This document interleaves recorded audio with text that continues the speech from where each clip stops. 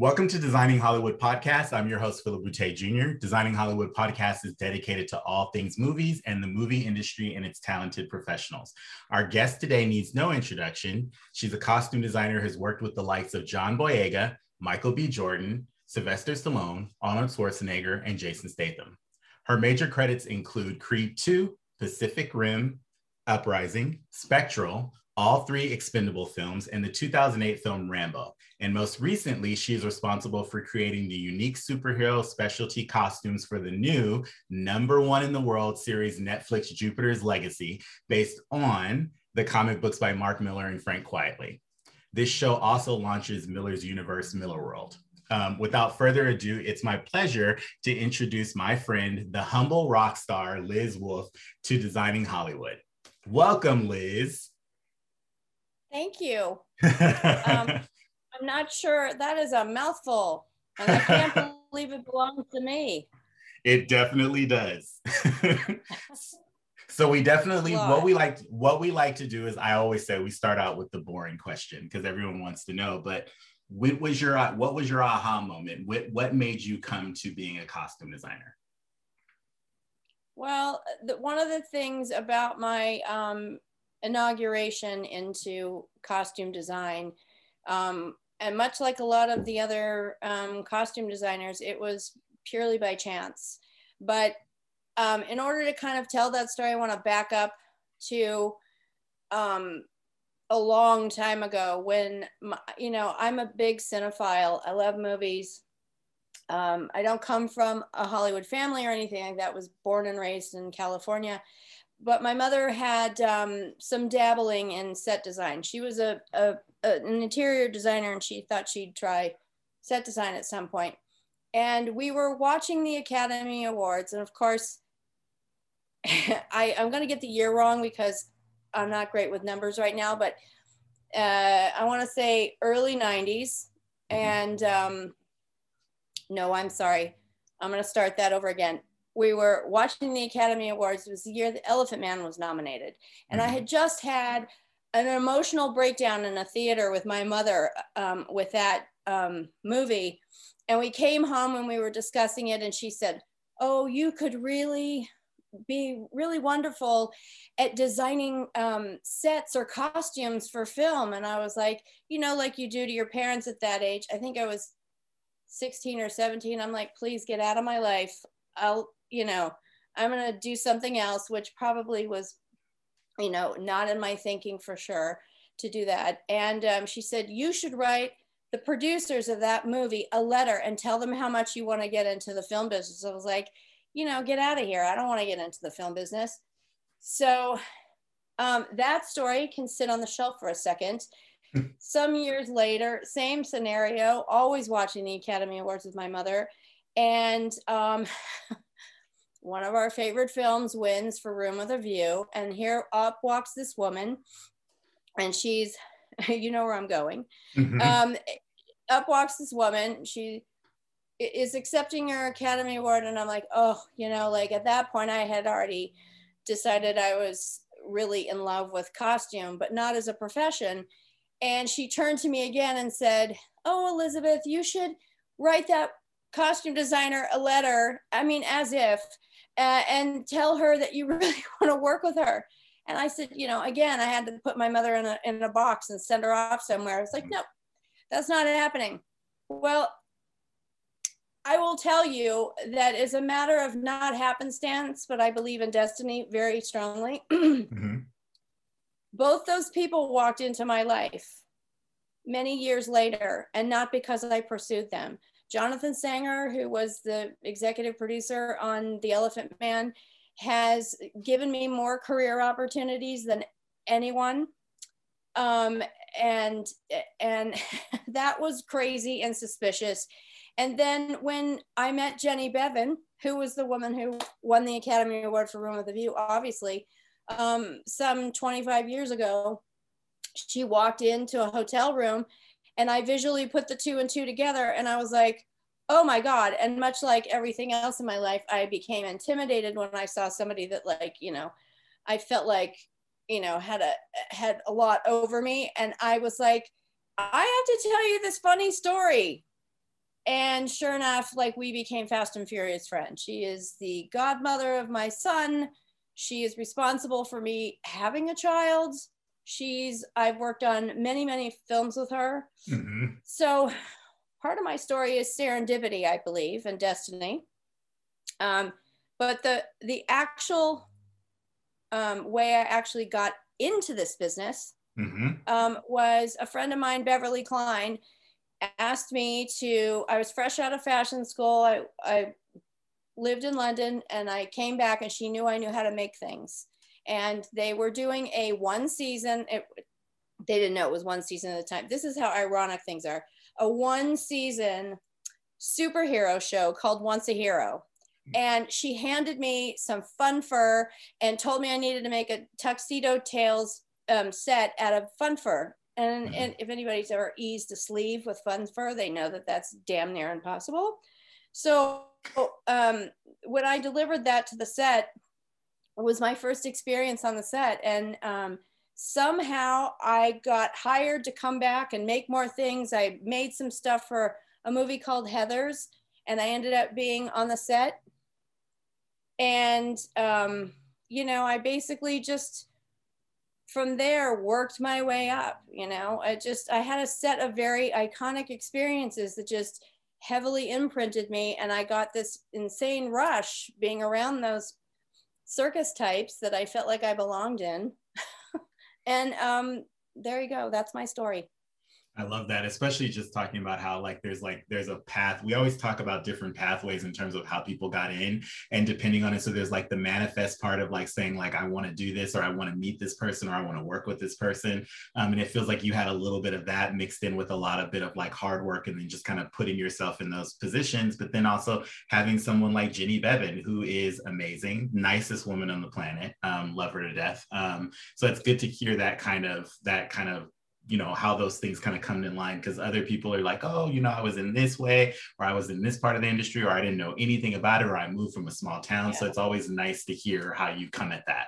I definitely thought I was going to do fashion. I never thought I was.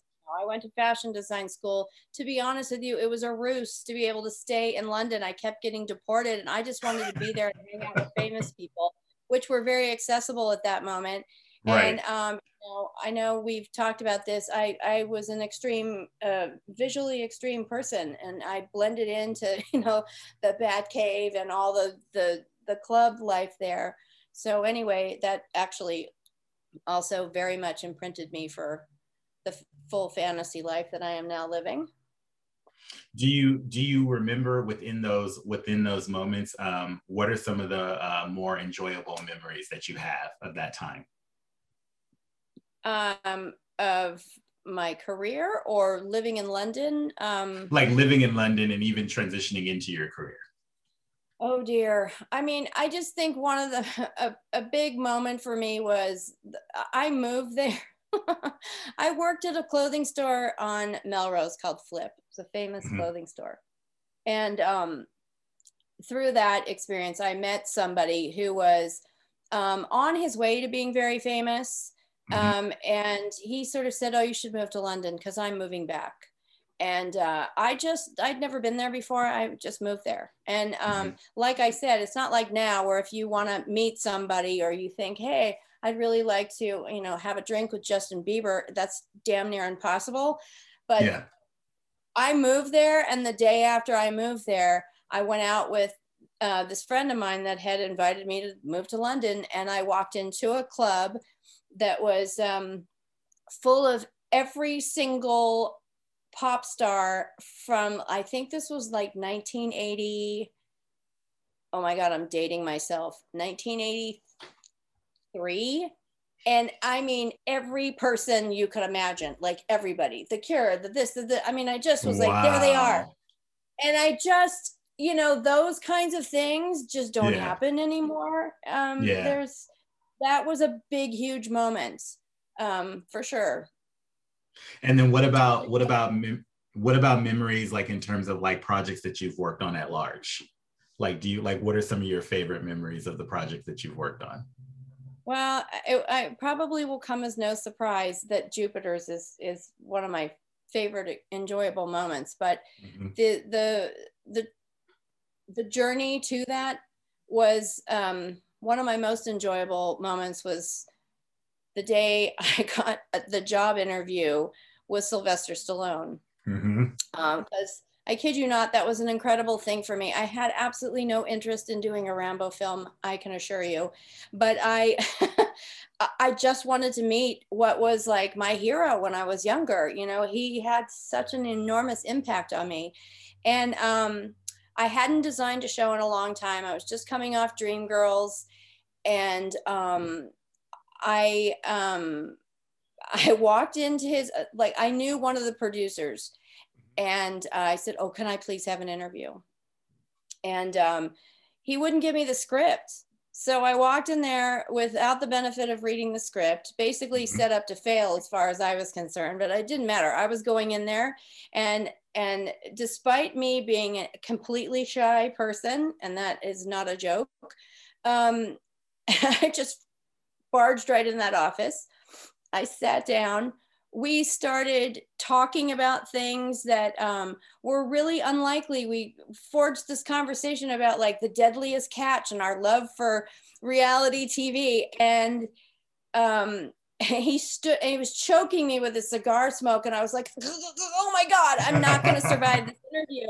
And I was sure that I was sweating and looking, you know, like an idiot, but he did put me very much at ease. And he felt so familiar because I had been, you know, obviously so taken by Rocky. And then, you know, it just made such a huge impact. I felt like I knew him.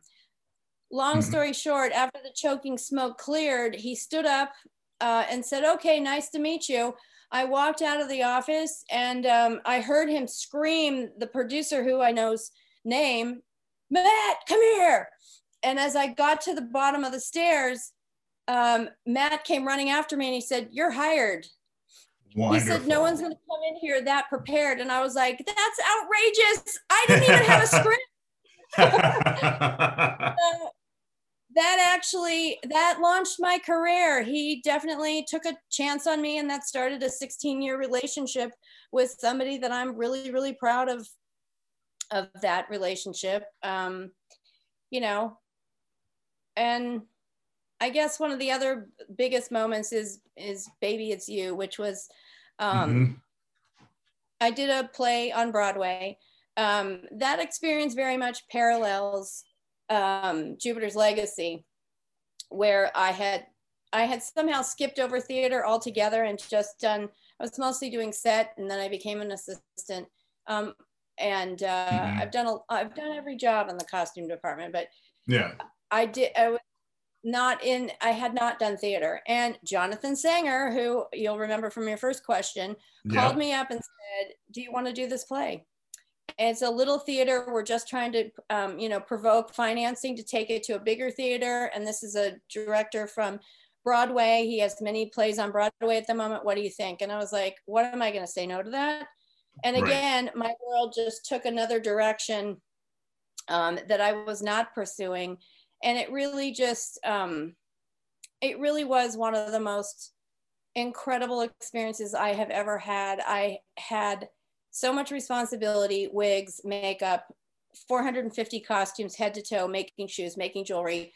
But every night sitting in that theater for months with like no pay, you know, theater does not yield any financial gain unless it's a huge success and you've got multiple ones going. And that's where the never for money, always for love came from. But exactly. Right. But the reality is, when it was about the Shirelles, and it was a big Warner Brothers musical. And when they walk through this curtain, tear off their dresses, it's pouring rain, tear off their dresses and come out within 3 seconds in a totally new dress that I had, been working on as an engineer for many, many months, it just takes your breath away. And to hear the songs and to, and feel all that emotion and the audience reaction, it's just kind of crazy. I love that. Actually, I love that you get, especially when you get those moments where you're saying you get the reveal and you can, and the liveness of it, watching people react to something that you know that you've created. And also, there's something as an artist that's really fun about you. You put so much into your artwork and into like what you're crafting, that participation of people giving you something back, or like them responding to it in a way that you didn't even expect, or them seeing something in it that you didn't even intend, is always just the best moment. I think one of the best moments that you could possibly have, just like that. It's just, it's unexplainable. I agree. I think that that lit me up like a Roman candle every single night. And it is those details that someone in, wrote 98 actually picked up on, and will meet you at the stage door and say, oh my God, and I love that little crystal twinkling in the back of, one of the Shirelles skirts, or, oh my God, Rockin' Robin, that was in it, it's just whatever it was. I just thought, oh my God, the details pay off. That very much, again, helped me with everything I've done since, but I know that the details matter. Do you feel as though so like the details obviously that you have to do for like stage and stuff like that, are like moving into transitioning into film and things like that, do you feel like that there are differences, or do you feel like you kind of just do like the attention to detail, because I think you're known for attention to detail as well? Do you feel like you give different details to certain aspects than you do now, like in terms of doing bigger films and stuff like that, or is it kind of the same? I think that's just, I'm a very detail-oriented person. I probably have a fair amount of OCD and perfectionist issues like everybody else, hopefully like everybody else, because I want to feel like I'm not alone. But I just, me, one of my personal directives is go big or go home. Yes. And those big things are sometimes minute details. And, I feel like I'm equal parts storyteller, artist, problem solver, forensic anthropologist, alchemist, and then of course I'm a comedian. So like all of that, all maybe I'm combined. I know, and I'm also a little bit of a marathon runner, but I'm not the fastest. I'm definitely the tortoise. But it's those details, and sticking with them is really just, it can be about endurance. It's just hanging out and making sure that if those kinds of things have been approved, and the director or the person with the vision that you're working with, collaborating with, likes those things, and then you're responsible for making sure that they happen, because these nuances are huge in telling stories. It's a completely agreed. And I think that that's something that I find that it kind of it transcends at least the details. It's I feel that they make you a better designer on the whole. I think it's how, like, we'll get to it, but I think it's how the costumes for Jupiter's turned out so well. It's because your attention to detail really wouldn't allow it wouldn't allow them to go into a place that felt generic. I remember sitting with you with certain instances with certain costumes on that job specifically, and you're just like, it must be this, and you're trying to get it out of your head and onto the paper. So I think that skill, just even for our viewers, like knowing that you have this sense of attention to detail, I think you guys should really pay attention to the fact that it does translate not only to the character, it makes the character feel like a real person, and it's intangible and it's something you can't buy. And Liz very much so concentrates specifically on that. So definitely something to like look out for in her work as well. I want to say your stuff is pretty inspirational. What inspires you? What are some things that inspire you? Well, I'm a huge cinephile. So the funny thing about inspiration is that it can come from anywhere. I'm also a latchkey kid, and I watch so much. I haven't heard that term in a long time. Right? Yeah. I had a working mother who, like, if I succeeded anything, she made me who I was. She was a warrior. She went out every day. And we took care of ourselves, and we sat in front of that TV And I think like there were a lot of things in television that definitely are connective tissue to why like I have been working with Stephen DeKnight, but like, you know, everything from like Gigantor to the Sid and Marty Krofft era, you know, shows, Johnny Quest, and then, you know, really most importantly was Batman. I mean, I could not get enough of that. And I became obsessed with superheroes right then and there. I wasn't a comic book reader. I was being dealt a visual hand there that I just was like, oh my God, I got to keep playing that. If that show ever gets canceled, I don't know what I'm going to do. I became like a total and complete nerd at that point. And, you know, rather obsessed with Batman. So that's something that, I mean, I'm not going to shy away from that. I'm proud of that. That definitely inspires me, but you know, I will watch anything. I'm definitely, I like so many things. I very much like films of the 60s. That's a big influence on me. You know, foreign films that are just, you know, seminal in telling visual color stories and things you can immerse in, like In the Mood for Love, Mad Max, Dangerous Liaisons, Seven Samurai. I mean, I'm a big Terrence Malick file, so like sometimes I like to dabble in the nonlinear, but The Thin Red Line is one of my favorite movies, you know, and I think a lot of people are always like, what? That and With Nail and I, which is, you know, pure side-splitting comedy. But that's, you know, I think that's a microcosm of some of my inspirations, but like in terms of inspiring us for what we do, I mean, it can come from so many areas. It really like, that's crazy where it can come from. So we just talked about a lot about inspirations and things that inspire you, but also a lot of positive things in terms of just like how you work through things. But I want to know how you work through challenges. What are some challenges you face, or how do you work through them when they arise? Well, I think costume design as a whole is really just a series of challenges. It's, you know, a little bit of like an obstacle course that you sometimes are running blindfolded with only the destination as a goal. And so you know, being able to pivot and be flexible, that's key. I know that pivot is actually the moniker that our Stephen DeKnight gave me, because as you're, you know, running down this road to do things and people are throwing nails into the road and bombs in your way, which very often happens, not intentionally. They're not doing that to hurt you. But it's just, that's the way this business is. You know, I personally just turn another way and look for another solution. And that to me is one of the best tools in this business, is to just, you know, never get too attached to things, because ultimately, you know, a lot of this is just predetermined and or will change on the day. So that flexibility is really key.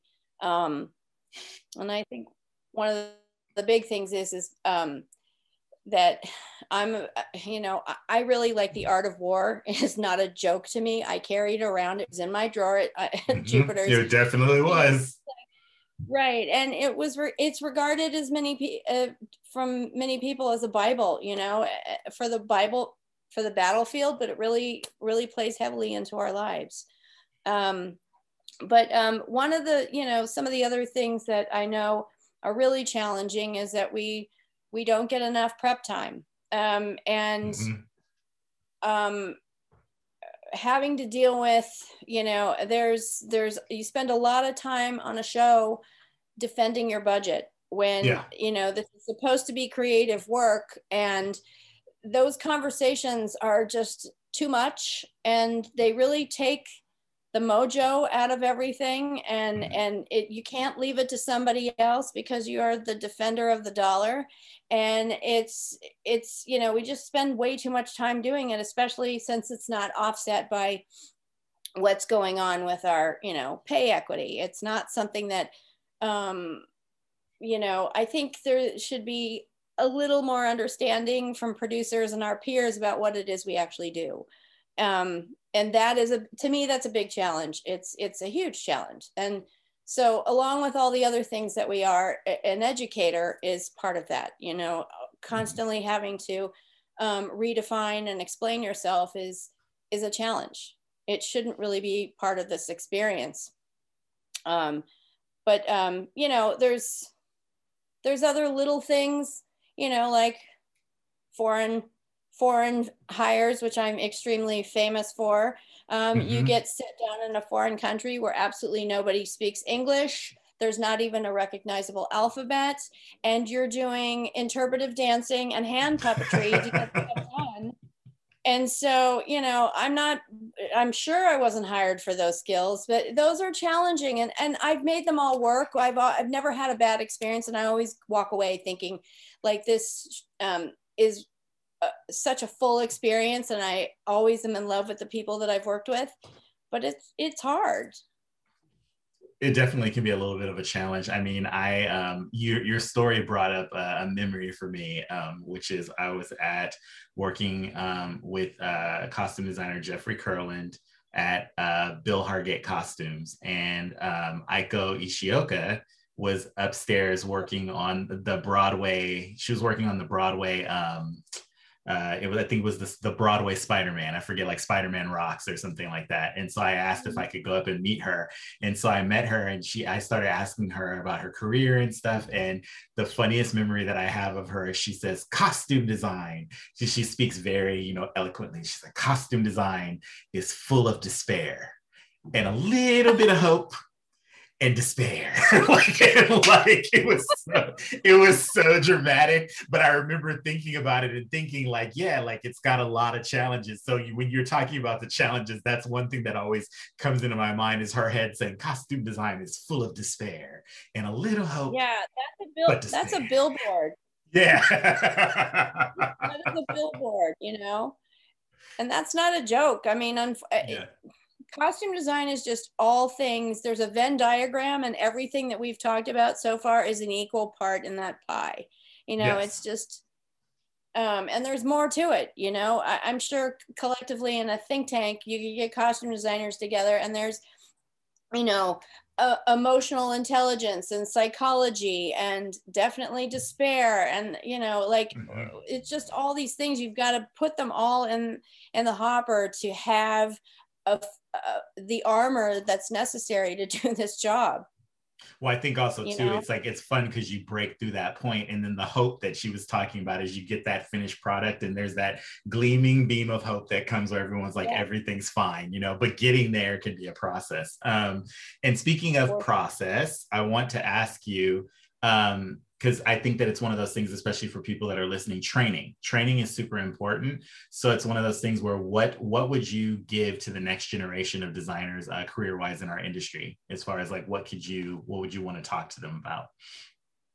Well, it's a little bit reflecting on I kind of threw a little bit of my antidote about that out already, but like people always ask me, how they can get into this business or whatever, you know, what steps could they take? And a lot of times it's funny because it's at 0 hour at a retail store and you're like rushing to get that Wonder Bra back to set. Whatever the story is, and someone, you know, hands you their phone number on a receipt or something. And I think a lot of people don't understand how much you kind of need to absorb before you can just be a costume designer. I think that's true even for, you know, the set costumer. There's a heck of a lot of steps, and it's a full-bodied experience. I know that it does take emotional intelligence and a knowledge of psychology, patience, attributes of design, sewing, draping, pattern making, you know, sketching. That's obviously important to doing this job. And if you aren't able to do all those jobs, you should try to at least get into the process of the people that you're working with, because learning everything makes you a better designer. you know, Right.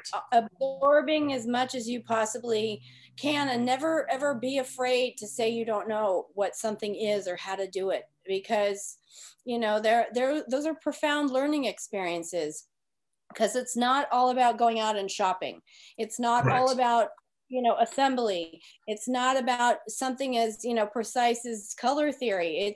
It's all of that. And I think you have to have a pretty blended stiff drink of all those things to really make it in this business. I think that's what makes us everlasting, you know, and able to endure this kind of work, because it is supposed to be creative, but it can be, like a lot of the things we've talked about, it can be pretty challenging. It can be. I think it's one of those things that I actually want to transition into because of the challenge. There's a beautiful challenge that we both just went through together, which was Jupiter's Legacy. And I think that people really want to hear about this because these costumes are incredible. So I'm going to ask you some questions about that now, which the first one would be, we had the fortune of having executive producer Stephen S. DeKnight, who previously did Marvel's Daredevil. He helped them get that off the ground. He was a huge proponent of bringing on the costume department very early and as early as possible. So walk us through that rare and very fruitful decision. Because it's very rare. I agree. I mean, as you know, this is a very rare opportunity for a costume designer to be brought on this early, and then to be able to quickly assemble a visual development team. And I just want to say thank you to Marvel and DC for taking a hiatus, because I was able to grab the top of the line, not just visual development, although that was a massive kickoff, but everybody, because they had nothing in their pipeline, and I just scooped everybody up. But you know, he was really one of the first people that I've ever worked with to go to bat for a costume designer like that. Mm-hmm. And I think that you know, it had a lot to do with the relationship that we had developed from working together previously. And then really gave me the confidence to go out and do that. And Netflix's belief in what we were doing also, because, you know, it's I'm not gonna lie, I've never done superheroes like this before, and so it gave me the confidence. I know that confidence spilled out into all of us. You know, I know that I remember us getting very, very excited when Mark Miller responded to some of the designs, and that was really the catalyst of confidence that allowed us to just keep going. But, you know, hello, there's a fair amount of responsibility when you're being given the task of mounting the jewel in the crown of Miller World. It's just a little like daunting, to say, lack of a better term. Yes. And so I think that just meant all of us had to bring our A game. With that opportunity, there was no way that we were going to be able to, you know, just sort of sit back, and it certainly wasn't going to design itself. And there was an incredible seminal work, but we had to elevate that. We had to expand upon that. So I just think, just to sort of summarize the early experiences, that I hope this breaks ground on more costume designers being brought in to be able to do this, because Stephen and Netflix saw the, you know, invaluable input that we were going to give, and how the costumes informed this story 100%. And not having us on would have been a mistake. I mean, there's so much more to it, because obviously we were able to influence certain things, but we can expand upon that. Maybe you have another question. Yeah. I think that the early decision to bring everybody in was really good, just because, like, I want to say, in world building, there's so much that goes into world building, and in character design, which is inherently what costume design is. the longer, the longer you have in certain instances to really dive into who someone is, the more details you can bring out. So a lot of the details that Liz was putting into the costumes, the intricate elements or the thought processes came from having that breath of fresh air from Stephen bringing us in early enough to be able to sit down with someone and truly figure out who they are instead of doing something that felt generic. And then that became more intricate and more detailed and more layered and more peppered. And so I hope that it also inspires or encourages producers, especially on shows that require a massive amount of world building, to have the creative team come on, creative costume team to come on early enough to make those decisions, because it just hands down affected the show in the best way possible. It was a really smart decision, one for which we're grateful to have had, Sure. But I was going to say, I have to ask you this because you brought it up or you mentioned it. We have to talk about visual development. You had a massive visual development team, which we called VizDev. Our visual development is usually called VizDev, and we all started calling it LizDev. So we had our own LizDev team. Talk about that for a minute. Well, I mean, I did touch on that. Yeah. In the book that I wrote about this. I'm just kidding. It was luck. It was total luck that, I think you were the first person that came on, then Jason, whom I never met before. The little secret in that piece of pie is, the Easter egg is that I had gone to another costume designer friend of mine who is an empress of superhero costumes, and asked her for advice and how to run, I wasn't going to run an empire, but I certainly had a massive world to develop here. And in that meeting, I went into her visual development department, and, there were two illustrators in there, one of which I knew, and the other person sort of quietly handed me a piece of paper with somebody's phone number on it and said, "Oh, you should call this guy." And it turned out to be Jace. And, that actually, like, the two of you work so well together, and you already had a shorthand, and you and I started working really well together, and developed a quick shorthand. He came on, and then I think you went off for a minute and then came back. He and I just sort of like sat there, and I just was like, I know I'm not supposed to fall in love with the people I work with, but like, I'm in love with everybody in this department right now. P.S. It was only 4 people at that moment. I learned to share because then Luca came on.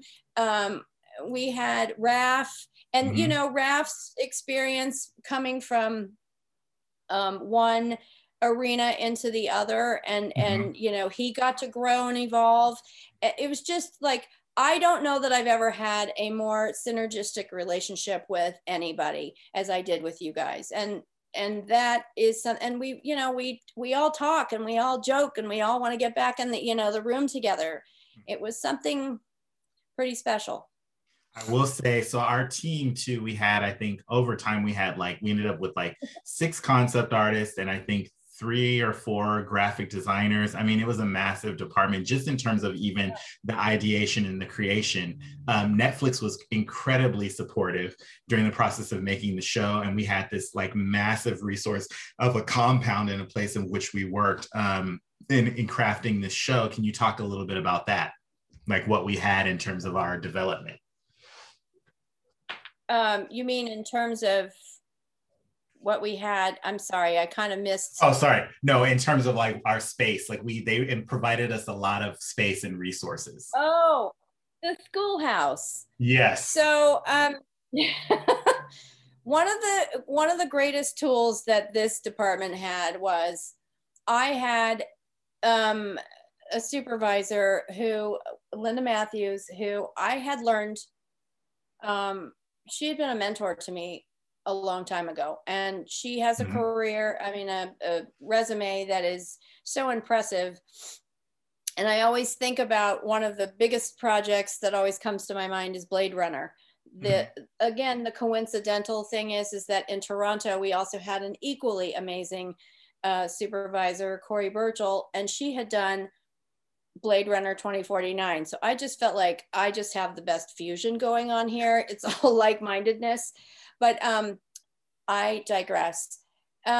She went and told Netflix, you know, we had figured out how many people we thought we were going to have. We set up a workshop. We wanted to make our own costumes, as well as parse off some of the other bigger costumes, because let's just touch on this for a second. There were 45 new superheroes and villains, original. Some had no. Wait. Say it again. 45. 45. Originally there were 45. I think that got cut down by like four or five. 45, and then the multiples. And then the multiples. So what I want to say, just backing up really quick so that our audience is aware of this, 45. So basically what Liz was tasked with was doing the 45 new superheroes, villains things, right? With multiple costumes, because there's stunts and all that other stuff. But also then translating some of them into contemporary costumes, what they wear when they're regular people, and into period costumes. So this was a massive show. And that translation in terms of all of the different costumes overall with 45 people is literally like if you took one of the other more established cinematic universes, but did it all at one time. So not over multiple movies. It's like she had to do that 0 to something. So continue, because it was a lot.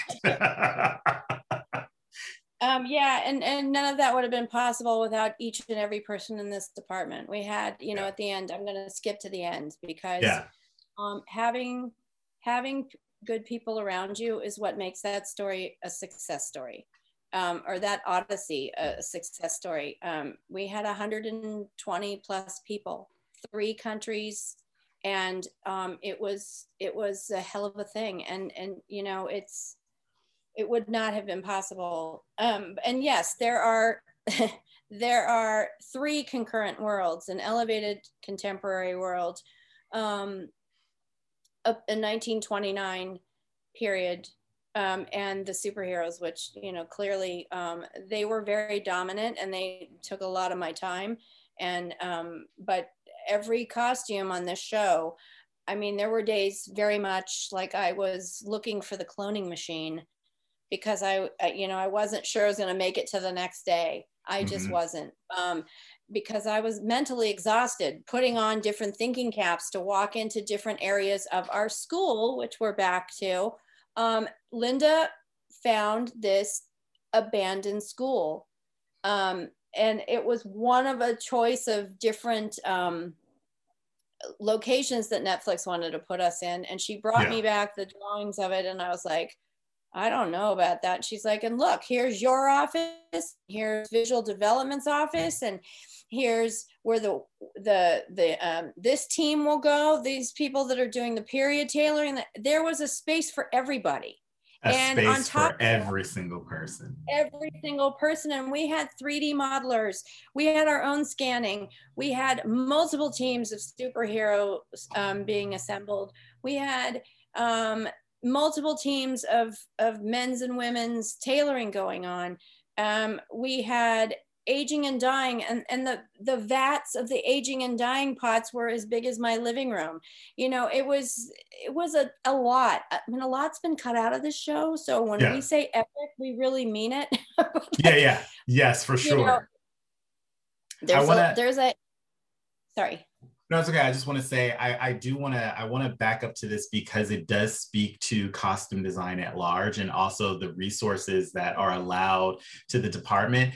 What I saw with this particular, for anybody that's watching that's thinking about this, or that has the resources or the means to be able to provide space and things to costume designers, is what I saw in that. It's like a chef, like a recipe, right? You're only sometimes as good as your ingredients. So the ingredients that you have and the love and the care that you put in there will come out in the finished product.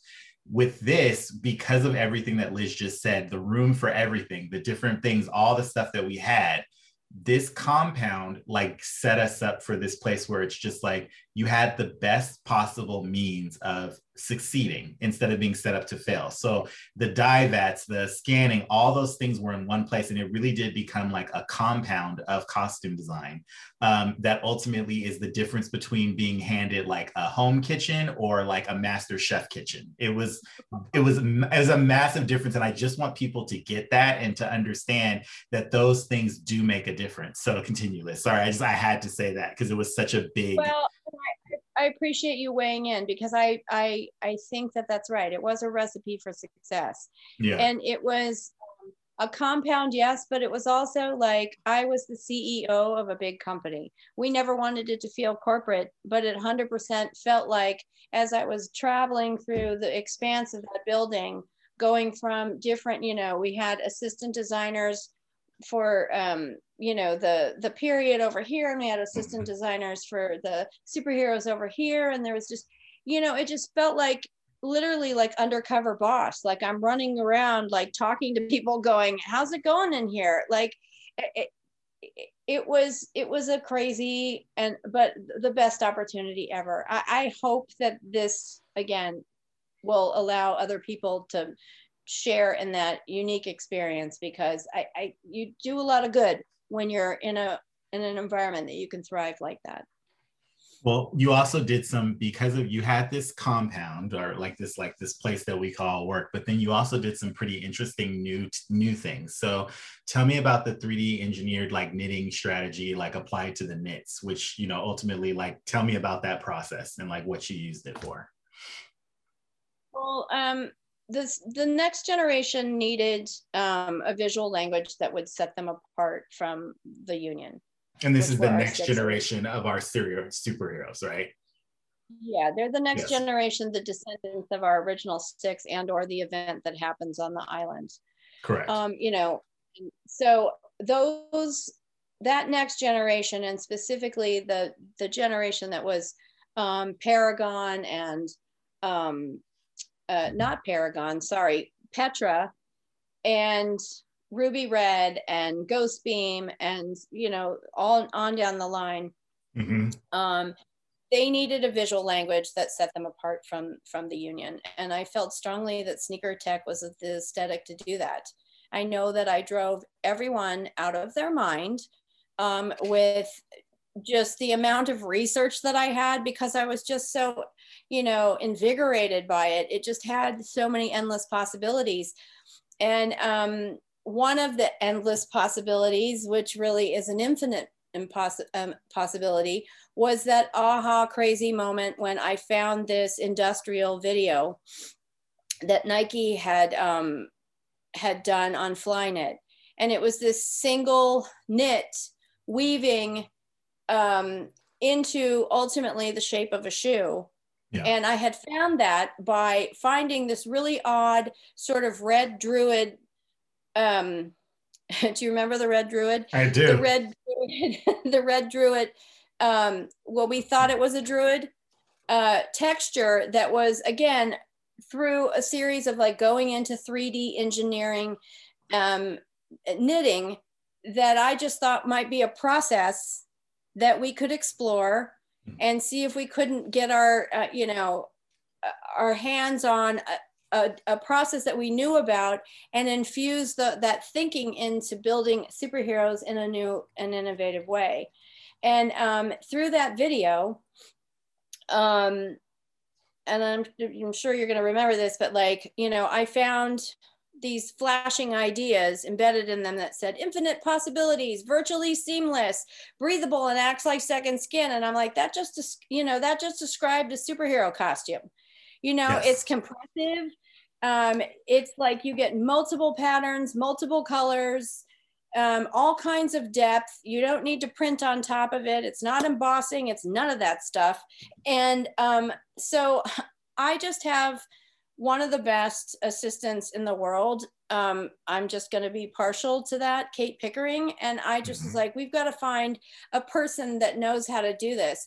Well, she not only helped find the person, she actually found the developers and innovators of Flyknit. Right. And we were able to work with those people to develop the first of its kind superhero costume that we actually knitted.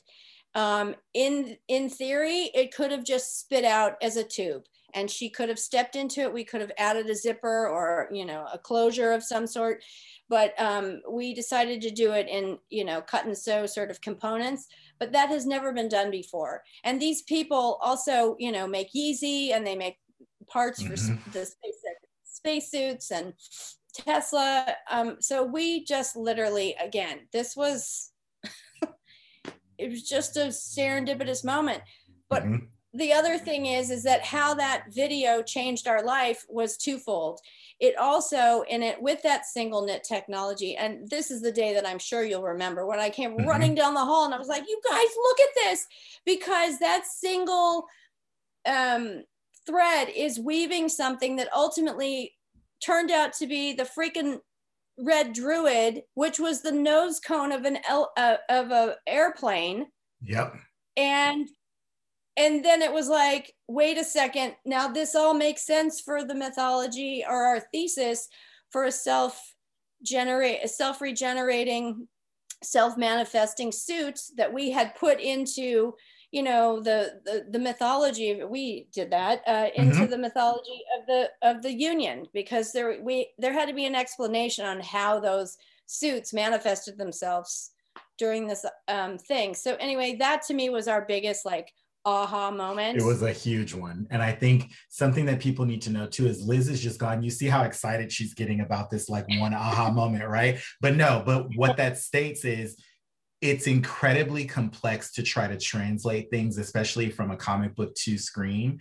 And what you're hearing in the excitement is, it's like, I always talk about costume design and character design as it's like you're trying to solve a puzzle, but you're creating the pieces yourself. So you're literally past the script and the material and all of those things. When you sit down and figure out who the character is, you're almost like, it's like dumping out a puzzle box and then trying to put the pieces back together, but you never know where those pieces are going to come from. So like finding that piece of reference that Liz just talked about was like almost finding like the big middle part to the puzzle, and then you just put all the rest of the pieces around it.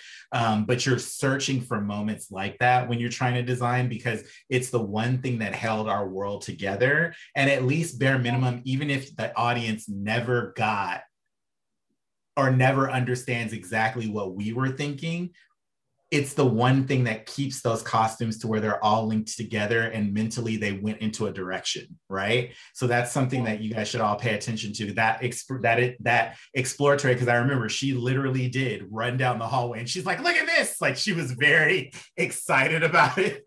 And it's one of those things where we all started getting excited because we all started saying like, and every artist starts going, oh, that means, and oh, that means, and oh, and then we all start sending each other pictures. And it's like this big, like massive, like, oh, like point of inspiration.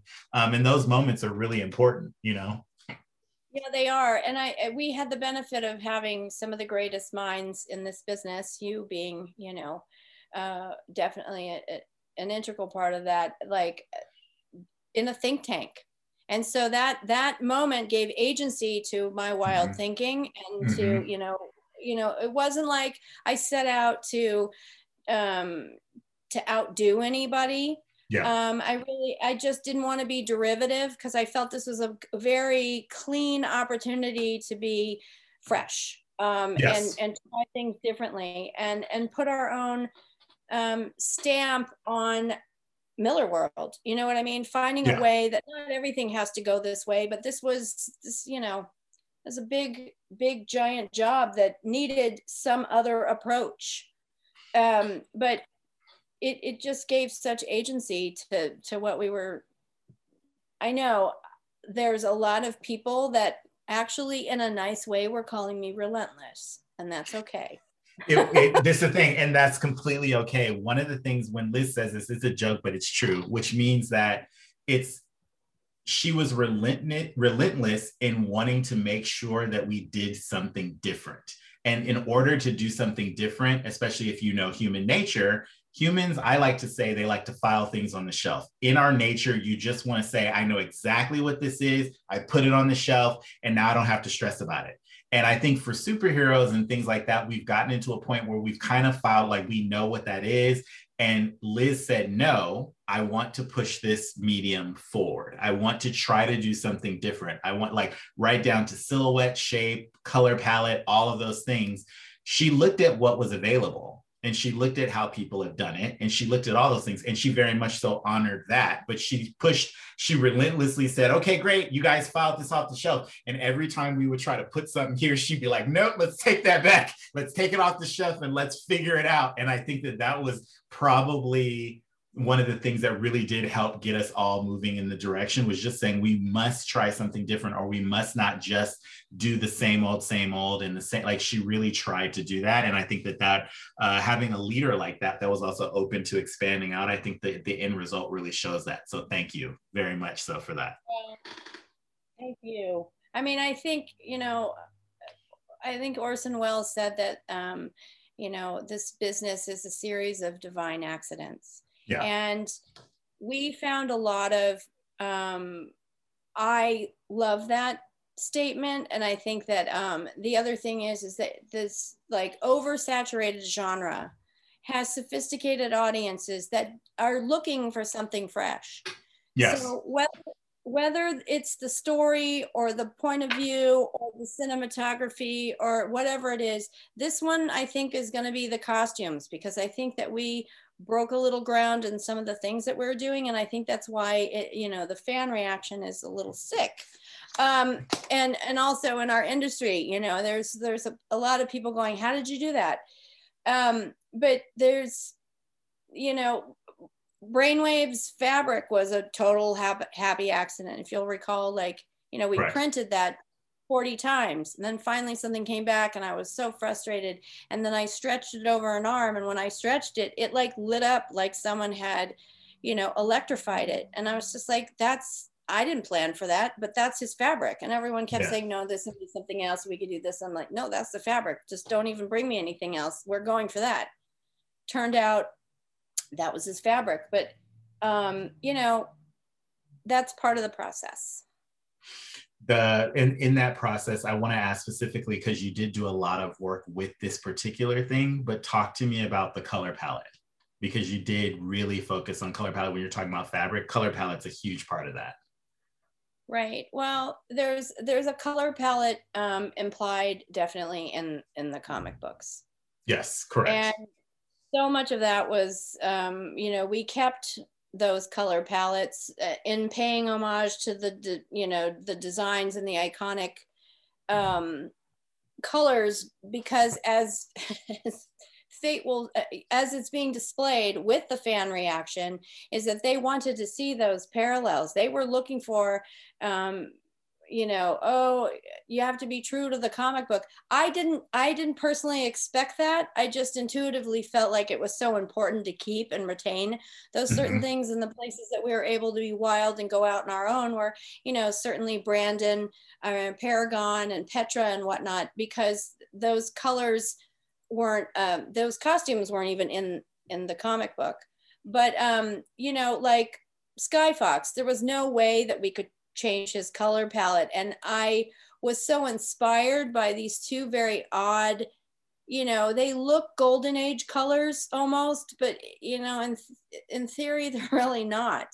And I thought one thing is creating an emotional color palette that travels the expanse of this 100+ years. Started with getting to know these people in 1929, because if you don't understand them as who they are when you meet them in 1929, you won't understand them as superheroes. So that color palette and little Easter eggs, if you will, of those colors were carried all the way through. Sky Fox being the most obvious one, where he's sitting there eating 100 eggs and he's got his eggplant colored suit on, and there was little hints of purple and all of his things. He has a little a tiny little diamond with ruby eyed Sky Fox tie pin that is always on his costume somewhere. But some of the things, and very much when we were doing Lady Liberty, that we tried to stray away. I kept bringing you things that was like black and this and that and the other thing, and Stephen just kept bringing us back around, and the reasons for that were right. And again, we didn't know that we were going to get this kind of reaction, and being keep retaining that integrity was huge. I think that one of the things that for me, and I think people need to know this, especially like, you know, your producers and directors and showrunners and all those things, especially with comic book materials or like stuff that can be canon, where like comic book fans are really going to be looking at it.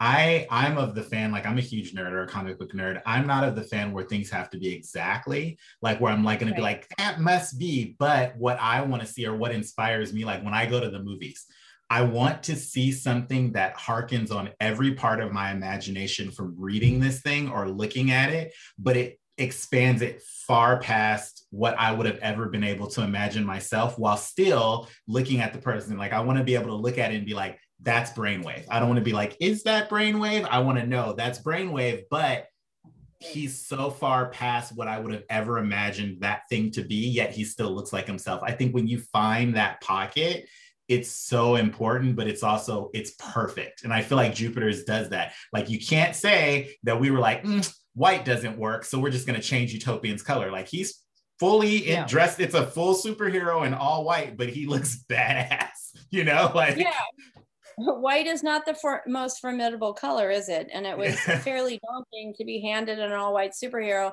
especially when he was constantly being splattered with blood and, you know, going through all kinds of different fighting scenarios that we just like, that costume's never going to last.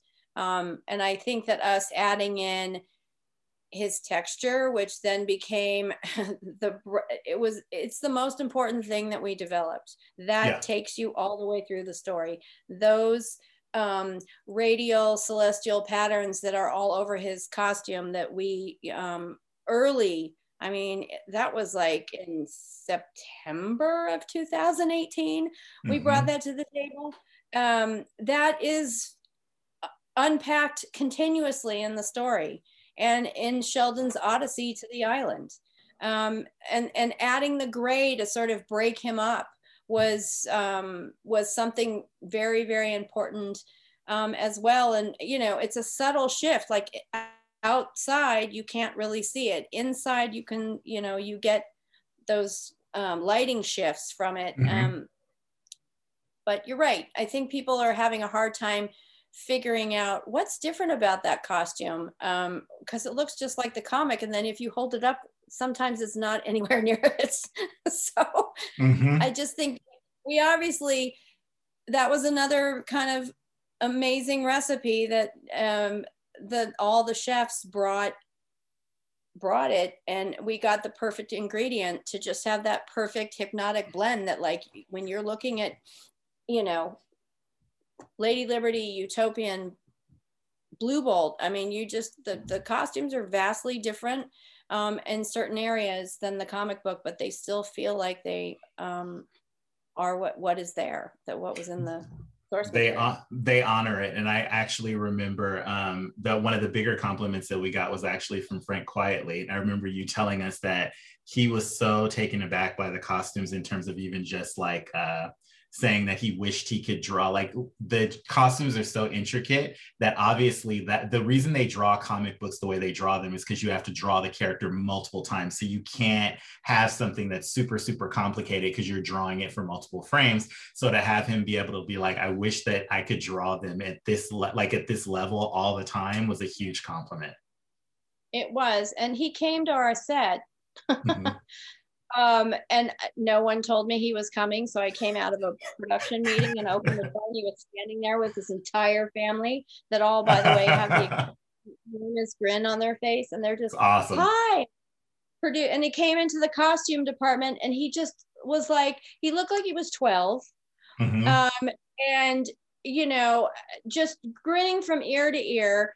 And I was grinning from ear to ear because I almost had a heart attack. It was so unprepared. And, you know, despite what is happening here today, I'm like incredibly shy. So I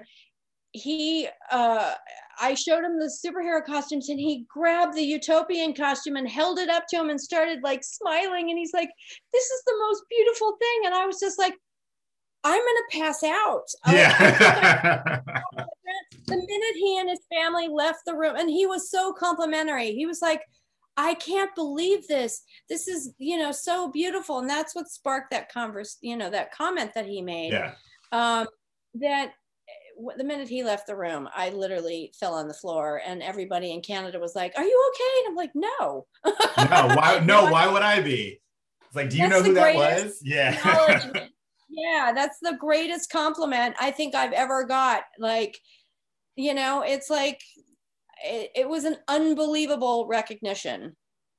And amazing, and also I think well deserved. Like I said, when I would watch stuff when I was younger, the thing that I loved the most is when something finally got made, is when you know that the person really delved in and tried to honor it, but also push it to something you could have never imagined. And I feel like the side-by-side comparisons of the characters from the book versus what the costume department did are not only, they're close, but they elevate the source material. And I think that's the best thing. They both work together. And what's cool about that is that it's like, if you're talking about like a product, right?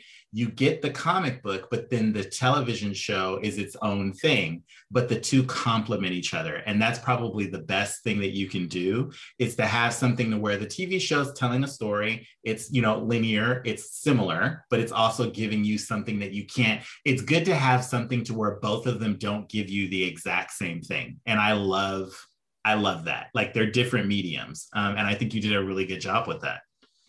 Oh, well, thank you.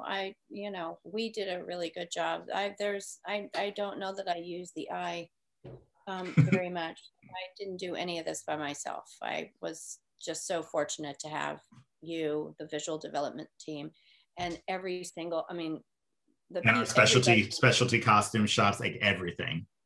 Yeah, you can see the imprints of every pair of hands of those 120 people in these costumes. I don't look at anything, the period, the superhero, the crazy murder of crows that is Hutch's gang, nothing. They all 100%, you can see all the imprints, Yeah. And that was something, spectacular. I'm a little lost for words when I think about it. I get kind of choked up because I just don't know how we're ever going to recreate that magic. It was a lot of magic, and I would love to recreate it. We talk about it often. It just was a really great time. It was a great experience. It was a lot of hard work, a lot of different, wearing many different hats, and I'd do it all over again. So I want to say thanks to Liz, and I also want to say, did you have any final musings on Jupiter's, just while everyone's here, because it's such a the amount of support that has come through social media and fan reaction from all over the globe has obviously kept us #1 for 2 weeks. And I have to be honest, even though this has always been a giant project, and I believed in it 100%, I would have to have done the work that we did. I just did not expect this. And I think that this show is an investment, a big investment, because at the end of the day, it's an opportunity to get in on the ground level in this genre. And the possibilities are kind of endless, but if you add it to your portfolio, which I highly suggest, I'm not just plugging the show, I mean it sincerely, because there is a giant, epic is a nice word. It's getting totally overused like badass, but like there's an epic, yeah. There's a big multicultural, multi-generational story here that can unpack for a very long time and get better. But if you add this to your portfolio, I believe that there's an enormous payoff. I think we've already seen a pretty damn good return, and not to put it in financial terms, but that actually to me is why you like these kinds of shows. They're an investment. You find something you can relate to, or there's something in it that you aspire to be. There's an escape hatch, whatever the story is for you. But this show has everything. I mean, this show, this comic book series that Mark Miller and Frank Quietly did, has everything. It really does. And I'm feel very grateful from the very beginning that we were all able to be a part of it, because it's something that it turned out in a way that like even I wasn't expecting, and the level of detail and things that we were able to bring to this were just quite amazing. So thank you, Liz, for sharing all of these gems with us. I hope everybody at home has gotten an opportunity to kind of sit with Liz and understand the extreme amount of process that she did for Jupiter's Legacy, and just in general how she approaches design at large. I want to before we close out, I want to ask you, Liz, if there's if you can tell our viewership how to follow you or where they can follow you on social media. Oh dear, you think I know my own handle? I believe I'm the Big Bad Wolf 44. That's terrible. That is correct. That's correct. There you go, because social media is another aspect of trying to get better at it. I need to bring some innovation to it. Why creating content takes me so long, I don't know. But yeah, I'm there, and I'm rarely seeing. I'm a little elusive on Twitter, but I believe I'm also the Big Bad Wolf 44 on Twitter, right? But yes. That's it. Those are the only two things I can keep the balls in the air at the moment. I am at Phil_Boutte on Instagram. So if you can't find Liz, follow me because I tag her often. And on Twitter, I'm at PBoutte. Yeah. Thank you guys for joining us today. I want to give a special shout out to producer and founder Martika Ibarra and co-founder, costume designer Marilyn Vance. Our wonderful guest Liz, I want to give her a shout out again and say thank you so much for being here. And I'm going to thank our sponsor, Vincent Lapis with Los Angeles Performing Arts Conservatory, which provides training in acting, screenwriting, and filmmaking for beginners, advanced artists, as well as those that are transitioning into English-speaking markets. So follow us. Please be sure to check in on our official website, YouTube, iTunes for Designing Hollywood Podcast, and we will see you again. Thank you so much. Thank you to our sponsor, Gardena Cinema. Gardena Cinema is the only old-fashioned single-screen standalone neighborhood movie theater still in operation in the South Los Angeles area. Owned and operated by Judy Kim and the Kim family since 1976. Gardena Cinema has been able to transition to outdoor cinema in the parking lot for an intimate drive-in experience, and has hosted movie shoots, music video shoots, and still photo shoots for an authentic vintage-looking location. Thank you to our viewers. Be sure to follow and subscribe to Designing Hollywood Podcast on social media, and subscribe to our podcast on iTunes, Spotify, Deezer, and the YouTube channel for complete past and current episodes. Also, we're now available on Amazon and Siri Voice Search.